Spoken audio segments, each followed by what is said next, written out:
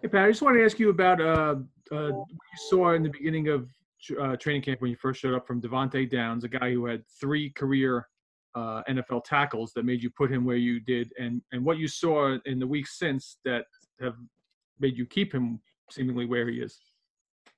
The one thing that showed up, good afternoon or good morning, whatever it is right now, but the one thing that showed up with him, I would say that stuck out was just even looking back at the tape, his athletic ability, his ability to play on his feet and not be on the ground, has some good speed, good burst. And then what we were looking for is like, okay, then you got a chance to meet him, and he had the right demeanor, that you're looking for at the linebacker position. And then it was all about just really building his confidence. And again, I'm not saying he didn't have confidence. To be at this level, you have to have some confidence. But I think it was just building his confidence in terms of, okay, I think you could do this.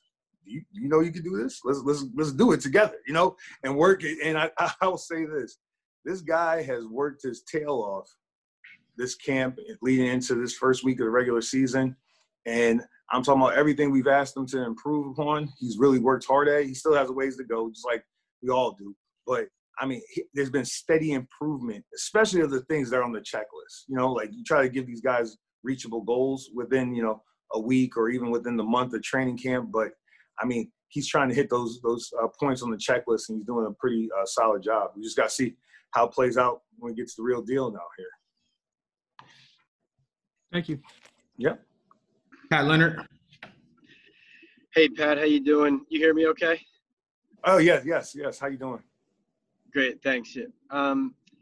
Joe Judge had mentioned at the opposite outside corner spot that there's a chance you guys could have a rotation and maybe even ride the hot hand is the way he described it in certain games early on.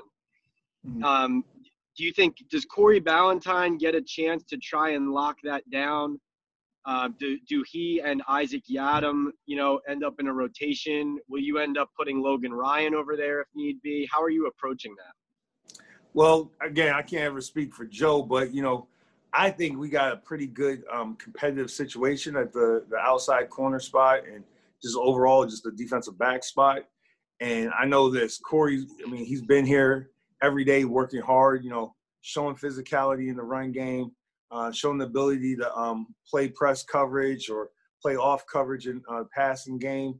And I really like where he's gone as a young player. He's really grown, knowing that he spent a lot of time in the slot last year. And then for Ike, Ike just got here, or Isaac, sorry. Isaac just got, his nickname's Ike. He just got here. And, the thing that stands out about him, he's long, he's physical, he can run. So, we got a pretty competitive situation. And to be honest with you, the way the league is, especially leading into this game, we're talking about the Pittsburgh Steelers coming into town, Ben Roethlisberger. He has a bunch of wide receivers. I don't know. You might, shoot. Think about how many defensive backs we're going to need out in that field. So I don't know if there is one spot. We can't think about the traditional two-corner deal. They got speed all over that field, all those guys. So, I don't know. It's just, it's a matchup against these guys is hard because of all the speed they have on the field, all the wide receiver potentially. The backs are fast, who play like receivers. It's going to be tough, but, it's just a competitive situation. And we'll do what we think is best that week. So without giving away anything, I can't do that. But, we got some guys, from Logan to those guys that, we feel confident in their ability. But, again, we got practice today. We're working through that, and, they're still competing. But can Isaac contribute right away, even though he got here so late? Hey, if you're long, you're fast, and you get your hands on the receivers, for me, I vote yes. We'll see how it plays out. The competition starts, but based on the skill set, yes. We just got to see how everything plays out. Thanks. Lombardo. Hey, Pat. How's it going, man? Good. How you doing? Good. You've spent a whole summer with Joe Judge now through training camp and now getting ready for the regular season. Is there anything that surprised you about him in terms of how he prepares to be a head coach and just kind of tackling this new challenge? The summer, but I spent a lot of time with him. Our offices were near each other when we worked together. Here's what I know about Joe. He's one of the best teachers I've ever been around. I used to sit in his meetings at times and just be amazed at how he's able to, special teams coordinators, they have a short period of time. They got to get a lot of info in, and just amazed at how quickly and how effectively he could get the information to the guys. In terms of surprise, no. I mean, he's organized, he's smart, he's tough on his players, demanding, and he knows football. So, I mean, to me, I'm not surprised. You know, he's good leadership skills. So, I mean, no real big surprises. I mean, from me so far. You know, and I know, you know, he'll be the first one to tell you, like we all are. We're trying to get better every day. So, I mean, but, like, no real surprises for me. There's this perception on the outside that because he has a special teams background and, you know, spent time talking in front of entire teams before and never really called plays on either side of the ball, that he's kind of a CEO as a head coach. What's his role like in the defensive meetings and defensive game plans? Because we didn't really get to see any of that. Yeah, I mean, I believe this wholeheartedly. When Joe did the opening press conference and expressed how he wanted the New York Giants to look, is the vision of the head coach. So whether it's offense, defense, special teams, anything we call, anything that's out on that field, is a reflection of the vision of the head coach. That's my job. So his input is, I mean, it's priceless. You know, like whether it's specifically making a play call or not, I mean, I don't know, but his input is priceless. I mean, because I wanted to be reflective of what he wants and that toughness that we talked about in the area. I mean, especially when you're talking about dealing with the Pittsburgh Steelers, who's a tough football team. They're fast, they're tough, they're smart. I mean, we got to be ready to match that. And I mean, I think Joe's probably, you know, being the visionary that he is, he's probably outlined that from jump, knowing where we had to go, where we had to get to for this game. So, I mean, CEO, I don't know. I mean, I just know this. He's the head coach of the New York Giants. He laid out the vision pretty clear, you know, and now we're trying to work to obtain that game, to make that vision come to fruition for him. And, you know, his input on the defense, I can't speak for offense or special teams, but it's priceless. We talk about the scheme all the time. Thanks, Pat. No problem. Zach. Pat. Hey, Pat. doing, Jumping Zach? off that a little bit, how do you envision that dynamic going between you and Joe on Monday night, with you calling the plays and him being the coach? And then how has your relationship grown, since this is a different relationship now that he's the head coach and you're the defensive coordinator than when you were working together in New England, obviously?